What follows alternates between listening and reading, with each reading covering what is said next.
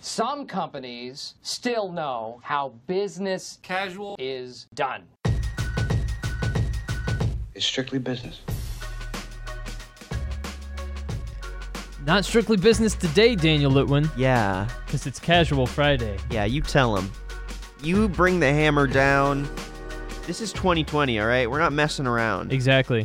Not fooling around here. It's Casual Fridays. But it's not so casual that, we're not going to drop any curse words on air, so. That's true. That's true. But it is casual We ain't enough. freaking around, dog. It is casual enough that we're both rocking the unbuttoned, button-down shirt Ooh. look. Yeah, I've got So, I like my shirts from Zara. Yeah. With the no collar, I dig that. I don't have any shirts like that though. I feel like I need one. They're nice because you can, per usual, dress them up or down. Yeah. This is like a denim look. Yeah. And it used to be a darker denim, and then I took it to the dry cleaners. Ooh. And now it is like whitewashed. A much more faded. Yeah. I kind of dig it. I didn't like it at first, but I do Yeah. kind of like it now. I Although dig it. everyone thinks I'm wearing it inside out now, so. Yeah. People are just going to have to adjust. Yeah, it's called fashion. Yeah, right? Excuse me. Uh, Sorry. Wow. Hello, everyone. It is another 2020. Was this our first episode back, or have you done an episode back? I did an episode back. on Wednesday with Jeff. Didn't we do one on Friday? Weren't you here for the one on Friday? I think I was, yeah. Friday? Yeah. Yeah. Yeah, we were. Okay. I don't know. It feels like the first one back, but Whew. it's not. 2020, man. Alas, it's already been like a whole year. It's only been a week. Hello. I'm Daniel Litwin, the voice of B2B, I'm Tyler Kern. the Podfather. The Podfather. We're dropping that one today. Sure. Okay. And welcome to Business Casual. We have a busy show coming up, Daniel, because you were at CES I was. for a lot of the week. That's why it feels like the first episode back of the year. 'Cause It's true. CES It's kind true. of threw a wrench in my beginning of the year. You go to Vegas feel. and you immediately forget everything that happened in the year before you went to Vegas. True. That's what I get for waking up in Vegas. Isn't that a Katy Perry song? Is it? Well, I guess I'm playing this to the wrong crowd. I'm not mega familiar with her entire catalog. I thought that was one of her most famous ones. Is it really? I don't know. Whatever. I just know last Friday night and California. yeah, I know Girls that one. Yeah. And And her most. Firework. Yeah. I know Firework, which, if I'm just being honest, is one of the I often dumbest feel like a plastic dumbest bag. song ever written. There's a great edit online where it's just, do you ever feel like a plastic bag? But it's just that lyric over the whole song. Do you ever feel like a plastic And then just like a plastic bag, and it just goes for the rest of the song. It's so good. This wow. is not what we intended to talk about on the show sorry, today. folks. But We like our tangents, but alas, yes, I was at CES in Las Vegas, CES 2020. If you don't know what that stands for, folks, come on, it's the Consumer Electronics Show. It is Yes. the show. It's basically the conglomeration of so many different industries it's huge. all come together to showcase the future of tech, of business strategy in the consumer electronics world. But it's not just B2C. It is very B2B. Mm-hmm. And I got to interact with a lot of different companies out there that were showcasing their tech, their outlook, their vision for 2020. And yeah, it was really, really a solid time. That's awesome. Yeah. And even though consumer is in the name of the show, there really is a lot of B2B elements to this show and a lot of things that you can pull out, that is still extremely B2B, extremely relevant to what we talk about on a day-to-day basis. And Totally. so that's a really fun aspect of the show also, is just kind of finding those things as well. It is. And just from like an eagle's eye view, we saw a lot of smart city Mm-hmm. conversation, That's interesting. a lot of transportation, like micromobility conversations, data privacy and security, Yeah. definitely big. And honestly, like reaching a new audience, Mhm. that felt like a big part of the conversation, whether that was reaching a new audience with like Bell Helicopter, though they dropped the helicopter. They're now just Bell. Oh, Yes. I thought you meant they physically dropped a helicopter, and I was like, let's not do that. that would probably go against their entire brand. Yeah, yeah. We're going to drop a helicopter and blow it up. It's off brand. A little off brand. Yeah. But Bell, no helicopter. They, are looking to bring people into the on-demand air mobility space. Interesting. Right? Kind of moving into that Uber Air kind of, correct. I think it's Uber Elevate kind right. of space. And when I spoke to them, they were really still thinking about how do we bring in the right people for this? Who's going to be the right audience? Who do we target immediately with this program? Same with content providers that I was speaking to. Same with micromobility providers I was talking to, and every kind of product rollout was very focused on honing it in on a specific audience. And I don't think that's particularly new for B2B or for B2C, but we have so many tools that enable that kind of granular targeting now, right? Everything from targeted advertising to content marketing tools, to robust data and analytics that go into website traffic and engagement. And to that point, we actually have some audio from 2 different interviews that we're going to play here. Yes. For you, the audience. And then Tyler and I are going to do a little discussion. The first one is very much on this idea of engagement, reaching that new audience. And it was a conversation with Gary Mittman. He's the CEO and executive chairman at Curve Interactive. That's Kerv. And that's actually their slogan. I'm not just spelling the name. Really? Yeah. Well, when he introduced the company, he was like, yeah, Curve Interactive. And we like to say that's Kerv. And I was like, that's very radio. That is extremely... Isn't that very radio? You're listening to Kerv Interactive. You're home for 70s, 80s, and today. And today. Skipping over 30 other years. Yeah, right.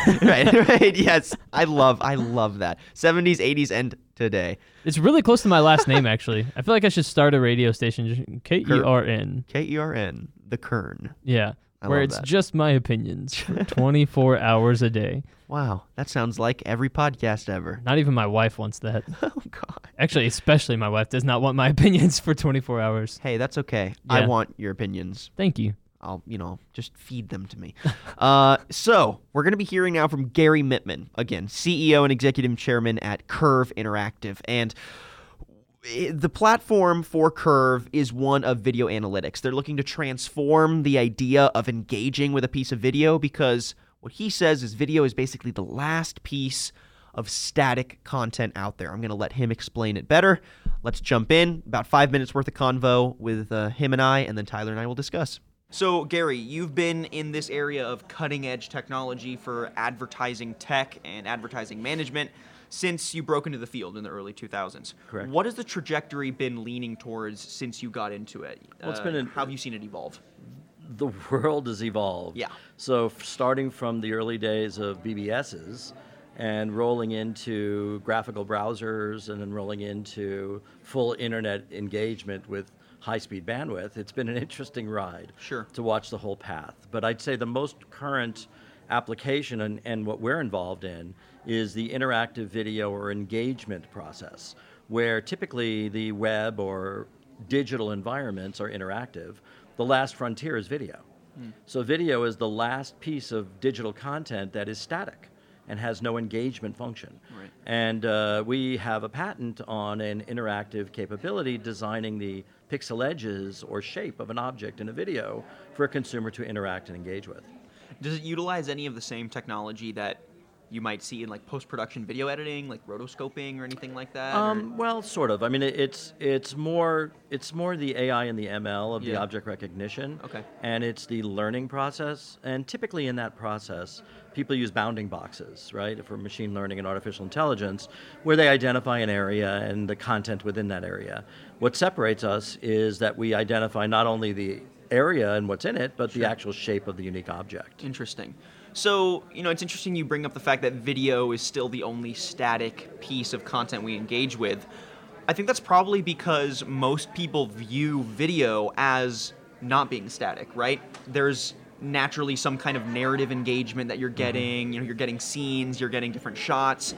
And I bet for a while, advertisers and content marketers saw that as enough, right? That is engaging in and of itself. Sure. So I guess what you're saying is that that's no longer the case. It's not enough. I think it's a hybrid. Yeah. I think what we're seeing is like Bandersnatch, the TV show.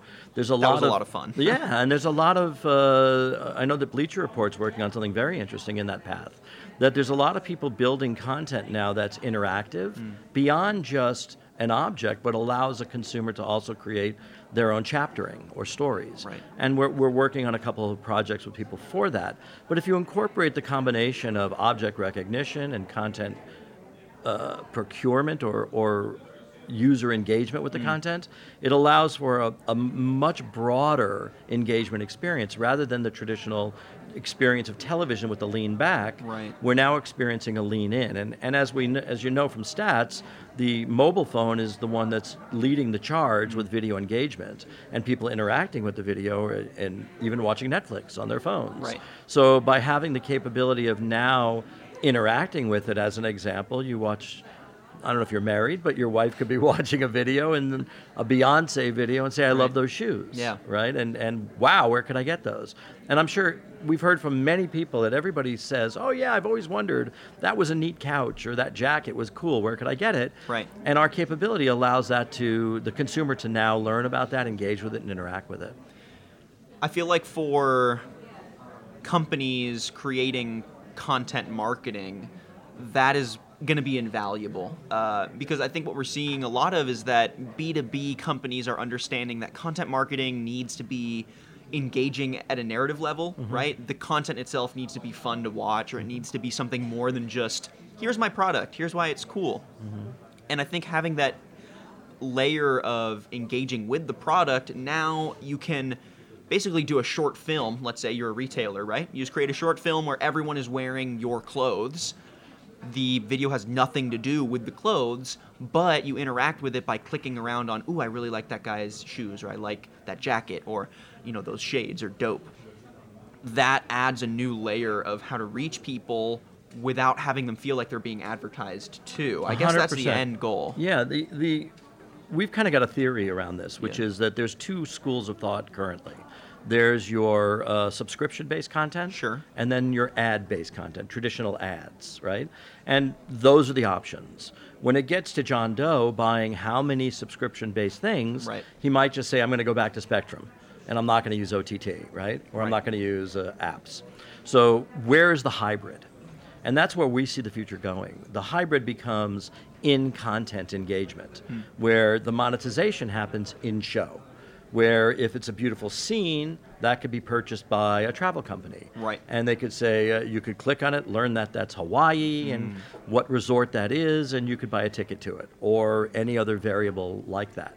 So the interesting hybriding of content and in-show engagement provides a new path for both content creators to monetize, for advertisers to engage with.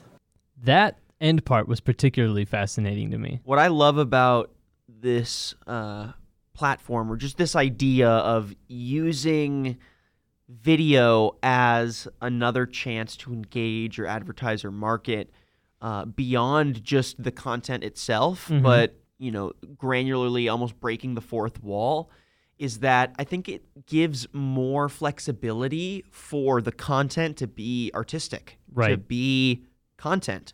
I imagine some of the stuff that we create for our clients, or I'm imagining it, that's kind of where my head goes, right? Sure. Very narrative. There is a through line of story from beginning to end. Maybe the product that, conceived the video gets mentioned once by name, right? Let's say once by name. Maybe even not at all. It's just actually a piece of engaging narrative content. But there's a layer of video analytics and engagement over it so that as a viewer, whether B2C or B2B, you can, see something highlighted on the screen. It could be a tire, if you are a automotive manufacturer or something, and you're being advertised to try to purchase gear for your vehicles. It could be a casual consumer being advertised to on an influencer's piece of content for a piece of clothes that they might find interesting, or a makeup set that they might find interesting. Right. I mean, it feels like the options are limitless for ways to capitalize on this while honestly leaning further into what is differentiating content today, which is making it feel like a narrative. Yeah, and so I was thinking about the Aspen Avionics video that we did, Yeah, right? I was thinking of that one the too. first in-flight one, and the video is not so much an advertisement for this control panel that goes into the dash of an airplane, Right. but it's a story about how a man got into flying and how it was a familial thing. And, as he grew up, he loved to fly. He, got more and more into it. It's like a personal story about his history with flying. Right. And then woven within that is the product that you only really hear it mentioned once, but at multiple different times you see it on the screen. So you could, I guess in this kind of more interactive world, you'd be able to click on it, interact with that product a little bit more, get some specs on it, learn a little bit more about what it does, but the story is what draws you in. And I think that this almost allows for a deeper level of storytelling Totally. that isn't completely divorced from the fact that, like, hey, we also need you to buy our things. Right, exactly, right.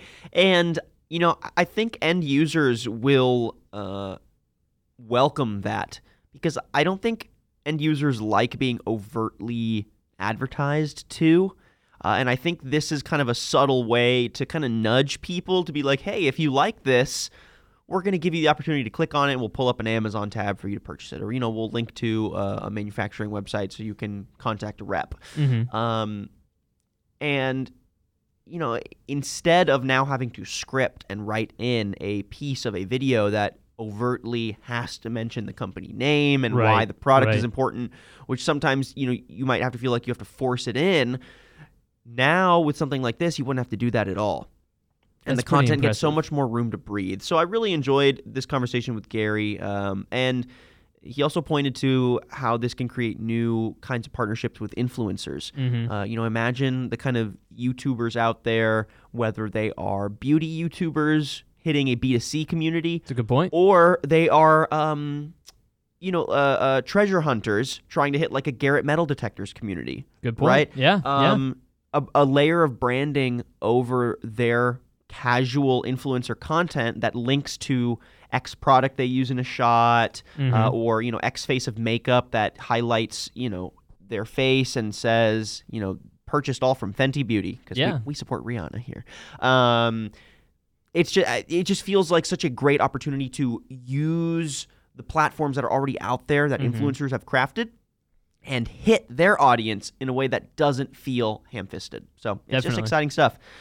We've got another conversation we want to pivot to here. Yes. This one is with John Rogers. So totally different feel of conversation. John Rogers is a professor of materials science and engineering at Northwestern University. And I reached out to John because he did a panel at CES on wearables and productivity in the workplace and how they are one and the same. How can wearables support the idea of productivity in the workplace? So we spoke a lot about the tech that he uses to manufacture wearables and where he's seeing the trajectory for the wearables market. So let's hear from him for a little bit, and then we'll jump back in. You've co-founded several different companies. You've successfully launched different technologies with some patents of your own. What are some of those technologies, and how have you seen them proliferate? Give yourself a pat on the back here. Yeah, well, we've been working on a number of different technologies over the years. I'll be focused on two particular technology platforms as part of the presentation that I'll give in the wearable session tomorrow. One is a class of skin interface soft wireless electronics that allows for full clinical grade vital signs monitoring in particularly vulnerable patient populations. We're really focused on maternal, fetal, neonatal, and pediatric health. Wow. And so we've developed these technologies over the last several years. We've published them in peer-reviewed scientific journals. We have them now deployed into Africa and some of the most demanding, resource-constrained parts of the globe to try to provide insights to clinicians and healthcare professionals to try to reduce the rates of mortality associated with childbirth and the immediate consequences of that. So that'll be one area area of focus in the talk that I'll give tomorrow. The other is in a related type of technology designed for a completely different purpose, related in the sense that it's a platform technology that is soft and skin compatible to allow for that skin interface, but not so much for measuring vital signs, instead for capturing very tiny volumes of sweat and using sweat as an unusual biofluid to do health diagnostics. So we have the ability to do biomarker concentration measurements in very tiny volumes of sweat. And we have a joint product development program with Gatorade where the focus is on sweat loss and electrolyte loss. As you might imagine, those two quantities are very important to Gatorade's customer base, and we're on track to launch a product at scale in the summer. So a lot of the current research that you're working on, and even stuff that you've worked on in the past, like you said, focuses a lot on soft materials and the nanotechnology that goes into these soft materials. So that includes things like polymers, liquid crystals, skin-like material, biological tissues. How are these soft materials being put to work in various different industries as wearables? If you had to look at enterprise or B2B sort of industrial use cases, what are you seeing and how are they being useful? Yeah, well, I mean, I think we view soft materials as kind of critical for establishing a high information content interface with the body, because the human body is soft, whether you're thinking about the skin or various internal organ systems. And so we think the future of wearables is really going to be driven by advances in material science and form factor to allow you to sort of do that integration in a way that's comfortable and irritation-free, imperceptible in a sense. And that once you can accomplish that, you can move wearables from sort of capabilities that lie in the realm of just qualitative assessments of health status, step counting, for example, but physicians really can't act upon that, to data streams that quantitatively correlate with gold standards that are currently really confined to clinical and laboratory use. And so that's the idea, is to really take clinical grade apparatus embedded in a skin compatible form, mounted on individuals, patients, workers, for example, to allow continuous monitoring of their health status, and pairing that with data analytics and machine learning, we think will establish a very powerful vision for the future. Yeah. So specifically in terms of B2B and worker safety, we have adaptations of this platform that we're developing with Gatorade for athletes and sort of fitness enthusiasts and so on, to really do quantitative assessments of worker safety in the context of proper hydration. And so we have a joint development program with a mining company. Miners sweat a lot, and sometimes they lose track of how much sweat they've lost and how much electrolyte they've lost, and that can put them into a very dangerous health situation. We also have programs in the oil and gas industry, oil rig workers as well, agricultural sector, first responders, firefighters, this type of thing. So we think healthcare in a traditional sense would be very important, as well as sports and fitness, but moving into this broader domain of industrial safety and worker safety. Yeah. You know, when I think of wearables in the workplace, often my mind goes to more accessible Fitbit level things, right? An external product or something that you literally wear, and that helps read, productivity or, keeps maybe even embedded microchips. I don't remember the company, but some, are basically doing RFID chips in your hand that act as your key card, right? Not so much the soft tissue. Why do you think that soft tissue still hasn't made its way into sort of the generic wearable in the workplace? Is it a constraint of investment and the technology itself being too expensive? Is it just not as developed yet? What are your thoughts? Well, it's coming, and it's coming very soon. Yeah. So we have scaled deployments of these kinds of devices, skin compatible, sort of Band-Aid-like form factors is the way you can think about it. So gently adhering to the surface of the skin, but not for the purpose of just convenience of carrying around your electronic device, but really exploiting that skin interface for these kind of clinical grade measurements of health status. And so it's happening. Maybe, questions, why hasn't it happened sooner? And I think there are a lot of issues that had to be solved around manufacturing. These are very, sort of heterogeneous systems. They have hard computer chips embedded in soft elastomer matrices, and how do you handle the interfaces, and how do you think about the biocompatibility of the materials? How do you do manufacturing? How do you get the cost points into a regime where they can be competitive? And so it's going to happen. And so we have a program funded by the Gates Foundation and the Save the Children Foundation. We're deploying into Kenya, Zambia, Ghana, India, Pakistan. that's happening. It's going to be at the scale of 10,000 devices. We have Wow. joint program with Anthem, which is a medical insurance company. They're interested in taking the same kind of clinical grade data streams that we can get out of these Band-Aid type devices, deploying it on their customer base to help triage, insurance rates and so on.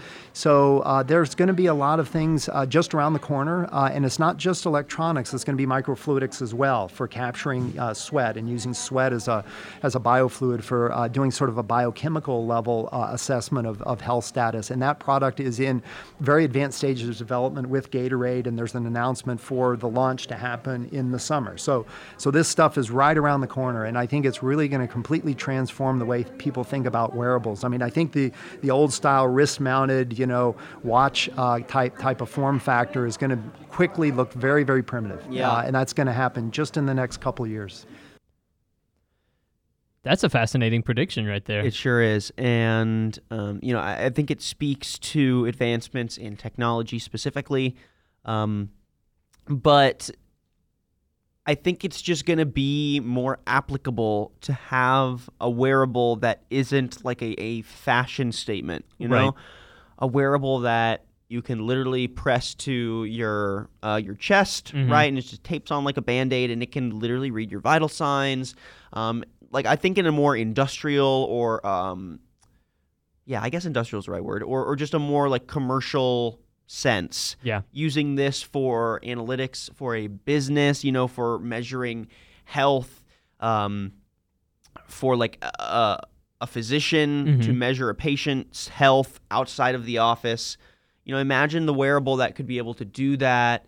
Instead of the giant heart defibrillator kind of machines you gotta hook up with all the different wires and stuff. I mean, just one thin, adhesive, skin-like wearable. Fantastic. He mentioned the Gatorade partnership, measuring athletes and their electrolyte loss and their sweat levels as they work out with a wearable. I mean, that is such a granular piece of data that is very important to the health of sporters. Wow, that's not a good word, but athletes. Athletes. That is the correct word. I don't know why I went to sporters. Sportsmen and women. I mean, what are your thoughts on a piece of tech like that, being the more sporty guy here in the room? Yeah, one of the things that has been, I guess, evolving and moving forward quite a bit is tracking player performance and then the analytics that you can use based on that. But one thing that has happened a shocking number of times has been athletes that have, undetected heart problems and issues and that sort of thing. And if there is any way, shape, or form to track performance, track, irregular heartbeats and that sort of thing in a way that can alert you if there's something abnormal or we've had players collapse out in summer practices playing football because of severe levels of dehydration. If using, these sweat type of readers. Yeah, exactly. If you can know those types of things, then I think... well, not only do you save lives... Yeah, exactly. You save the energy of these players of having to deal with these issues. And I mean, I guess if you want to look at the business sense, I mean, you do save money from having to invest in the, in the medical treatment to fix the issue instead of to catch the issue early on. Exactly. So you pay the money on the front side for this technology to avoid the lawsuits, those types of things, and loss of life, obviously, as well. Yeah, so, the more important issue here. Yeah, so I think it's a really smart thing. I'm very interested to see how this continues to develop and what teams and athletes and then businesses are able to then do based off of this. Can you change the way that you schedule shifts and that sort of thing in industrial type areas because you recognize that after 4 hours of being on your feet, workers start to lose productivity or whatever. So maybe you change schedules, give more frequent but shorter breaks, things along those lines. And that's where I hope the technology takes us. Yes. I am also a little worried that the tech could lead to kind of heightened oversight on productivity in a way that could feel a little off-putting. That's true. I imagine under the wrong kind of leadership, this technology could just be kind of a cudgel for forcing people to be more productive, you know, and like you gotta work harder. Like your numbers on your heart rate aren't matching up, or your numbers on whatever, how much sweat you put off on the warehouse floor isn't matching up to what matches to like you did a good job today. And I don't know, it could almost remove, I think, some of the nuance or the like humanity of some of the work these people do. Sure. But I think the benefits of having a wearable that can measure vital signs like that, or can help improve productivity, or just like efficiency as a athlete, or just a worker in general, could be good. But I worry. I hope that the technology gets used for the right reasons and doesn't get used as a, like I said, a cudgel to kind of cut workers instead. Definitely, right? Yeah. Definitely. I'm with you on that. Well, for more of our coverage of CES, head over to MarketScale's software and technology page, where Daniel and Taylor Bagley were there in Las Vegas. Did a lot of content. They did content. We did the contents. Whatever. And we've got a lot still coming through the pipeline. We've got an interview with Bell, not Bell Helicopter, but Bell, that is going to be released either today or early next week. We've got an interview with Panasonic's Smart City division that's also coming through the pipeline. Come on. We've got a compilation on smart city thoughts from CES, on agricultural thoughts from CES, transportation thoughts from CES. It's huge. A lot of good stuff that we're still looking to release. So, folks, head over to our software and technology page, or just marketscale.com/industries. Yep. Because there's some stuff that fits into other industries, like food and beverage, for example. Food and beverage, IoT, lots of different Transpo. stuff. Yeah, exactly. So we're going to be all up on that CES coverage, as well as two of our team members are going to NRF. That's a big retail show next week. A lot to discuss in the world of retail. We had a couple stories we didn't get to today from the world of retail, just kind of looking at department stores, brick and mortar. It's a huge conversation all the time, right? E-commerce, we'll brick and mortar. Monday for we'll sure. touch on them, yeah, most definitely. And so keep an eye out for coverage from NRF as well. But Daniel, we're done for the day, man. We're donezo. We are donezo. Didn't mean to make this a full CES show, but hey, I think it's worth it. I love chatting on these technologies and their applications, dude. I mean, just seeing where they could take industries, how they could be used positively, negatively. You know, there's a full picture here to unpack, and it's just always a lot of fun. It is a lot of fun. So we will probably do more of that next week as well as some NRF content. Buzz, buzz, buzz. Buzz, buzz, buzz. I think that's a sign to get the heck off the air. That's the timer. All right. For Daniel Littman, I'm Tyler Kern. We'll see you next week. Bye-bye. Peace, y'all.